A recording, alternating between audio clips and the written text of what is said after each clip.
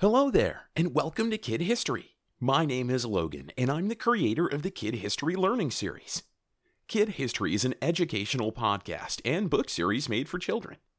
Today's episode is called Let's Learn About Ireland. We'll learn about the native inhabitants, the Viking Age, the English invasion, King Henry VIII, the potato famine, Irish independence, leprechauns, Halloween, Irish step dance, the Blarney Stone, Gaelic sports, and more. Did you know that this podcast is also available as an illustrated children's book on Amazon? Links can be found in the description below for my social media, YouTube channel, and other books. And finally, please don't forget to subscribe, rate, and comment, and tell others about this podcast. Are you ready? Let's learn about Ireland. The Vikings. Let's head way back in Ireland's history to some of its earliest inhabitants.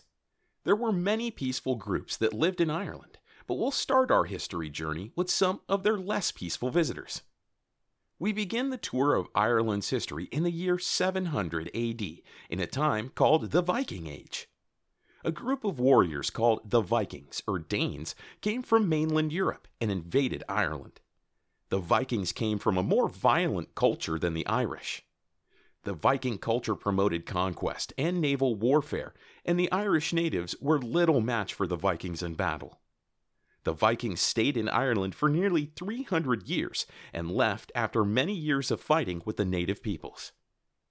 Although the Vikings came to Ireland as invaders, they did benefit the culture of the country.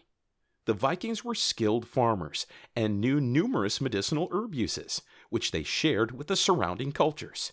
The Vikings helped expand Ireland and established cities like Dublin, which is still the capital of Ireland to this day. It's a trap! During the 1100s, the King of Ireland was a man named Dermot McMurrough. The country was growing rapidly, and food was becoming scarce. The king was having a hard time controlling his kingdom, and the citizens began to rebel against him. He had an idea, and he called the King of England for help. King Henry II of England answered McMurrough's call for help and was more than happy to send his troops to assist. At least, that's what the Irish were told. King Henry took one quick look at Ireland's resources and decided he wanted to seize the Irish lands in the name of England, and this became the perfect opportunity. England tricked Ireland. The English assembled their armies and marched into Ireland without any fight. The King of Ireland was excited to see what he thought was reinforcements marching through the country. However, his happiness faded as King Henry of England told him that the country was being conquered. Henry VIII. Let's jump 400 years later in our Irish timeline to the 1500s. The Irish were still formally ruled by the English. The citizens of Ireland were becoming increasingly unhappy with English rule. The Irish people still didn't formally recognize themselves as part of the English kingdom. The Irish hoped to one day be independent of English rule, but the King of England had other plans. The current monarch in England at the time was the infamous King Henry VIII. He was world known for his lavish lifestyle, arrogance, and mean temper. Henry was infuriated by the unhappiness of the Irish. Instead of helping calm the situation, he made it worse. King Henry VIII proclaimed that from here on out, he was not only King of England, but also the new King of Ireland. This infuriated the Irish people, as they did not recognize him as leader and could not stand the sight of his face. This created a very unhappy relationship between the two countries. The Irish potato famine. The Irish culture was famous for some of its potato dishes, as the vegetable was a staple of most Irish meals. However, that was about to change with the invasion of a fungus. Between 1845 and 1851, Ireland experienced one of the worst famines the world has ever seen. A fungus had grown and spread to all the potatoes in the country, making them inedible. This led to large food shortages and many people in the country going hungry. Unfortunately, many Irish citizens got sick, and many others were forced to immigrate to other countries such as England, France, and the United States. However, Ireland's farmlands rebounded, and today they are overflowing with potatoes. Farmers were able to adapt and learn to grow new crops as well as ways to make their previous crops stronger. Irish farming and agriculture continues to flourish as Ireland is known for some of the most amazing foods. Fight for independence. In 1922, Ireland finally received its independence via a law called the Anglo-Irish Treaty and became a free state government. However, not everyone in Ireland was as excited as you would have thought. Ireland has many devout religious citizens who follow numerous denominations, and the new Free State laws excluded certain Protestant areas as part of Ireland. The excluded Protestant communities felt that this was unfair to not be part of the new independent country, and they rebelled. Unfortunately, Ireland fell to civil war. On one side was a man named Michael Collins and his new Free State Party.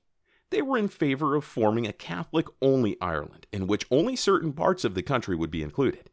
The other side favored a pan-Irish republic that included all of Ireland and all religions. The Free State supporters took control after the fighting was over and limited the religious freedoms of the Irish people. However, the good news is that today Ireland stands free and accepting of all areas and religions. Leprechauns and clovers. Ireland is famous for their mythical fairies called leprechauns. Irish myth says that leprechauns are tiny shoemakers who live in trees and love gold.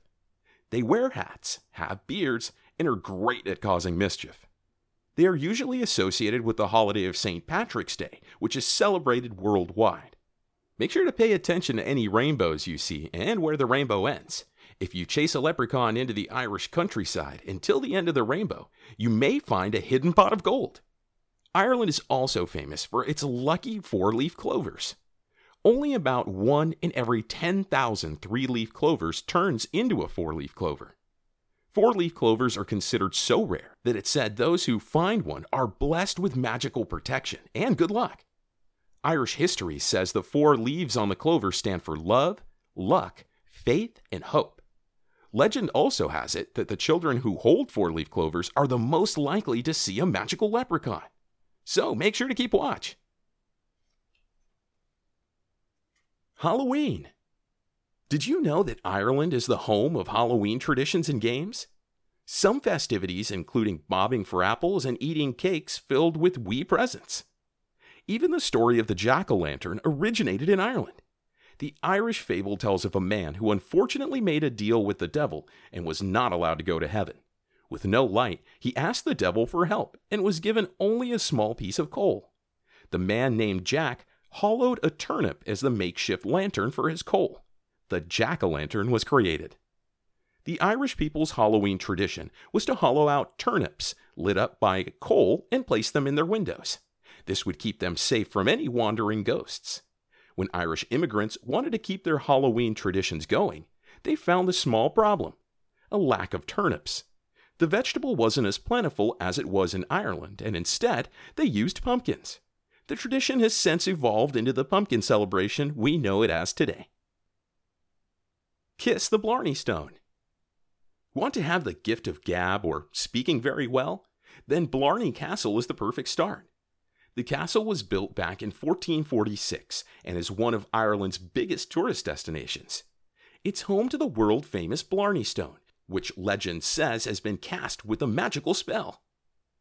The Blarney Stone is a hard slab of limestone that is hoisted over 83 feet up in the air.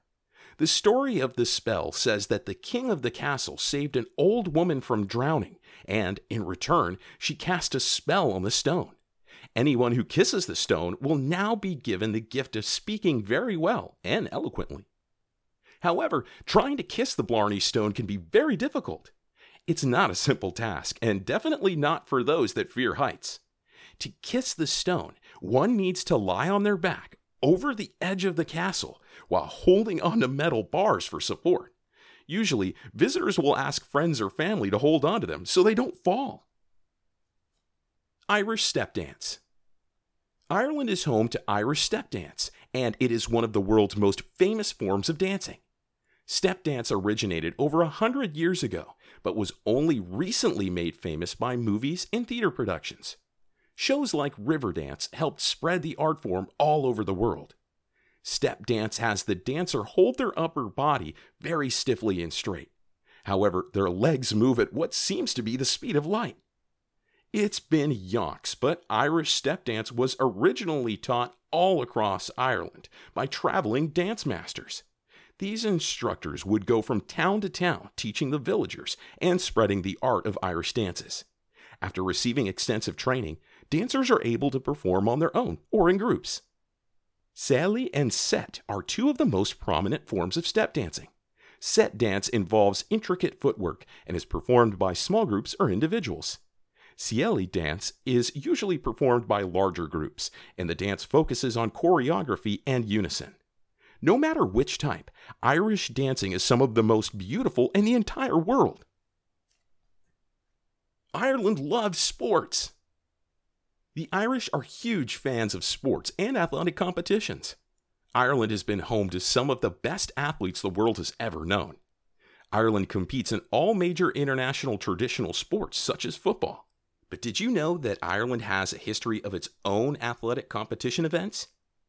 Gaelic football is a fast-paced contact sport which is similar to a combination of basketball and soccer.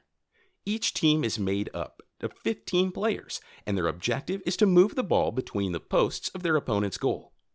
Another pair of popular Gaelic games are called Commogie and hurling. These games are over 3,000 years old. Think of them as a combination of field hockey, baseball, and lacrosse. The players try to score goals against their opponent. The players use sticks to try to control the ball, and the game moves very fast. This is why Ireland produces some of the best athletes, as they've been practicing for thousands of years. Let's review. Fair play on an amazing journey, and I hope you had a wonderful time learning about the history of Ireland. We started off with learning about some of Ireland's earliest inhabitants and invading Vikings. We then studied about how England and the infamous King Henry III tricked Ireland. Ireland experienced one of the world's worst-known famines and fought a war against itself for religious freedoms. We learned about the mischievous leprechauns and that Ireland is home of Halloween's traditions. Don't forget about kissing the Blarney Stone to catch the gift of gab. You can stop by Blarney Castle while you travel with your step dance instructor across the country. And then we concluded the trip with a stop to catch some traditional Gaelic sports, such as Commogie and hurling. Time to leg it. Until next time, welcome to Ireland. Who knew that there'd be so much to learn about Ireland? I hoped you enjoyed learning with me about how Ireland became what it is today. I had such a great time learning with you, and you've made learning a lot of fun. Remember, this podcast is also available as an illustrated children's book on Amazon. Links can be found in the description below for my social media, YouTube channel, and other books. Finally, and most importantly, never forget that you're special, you're perfect, and you're loved. See you next time.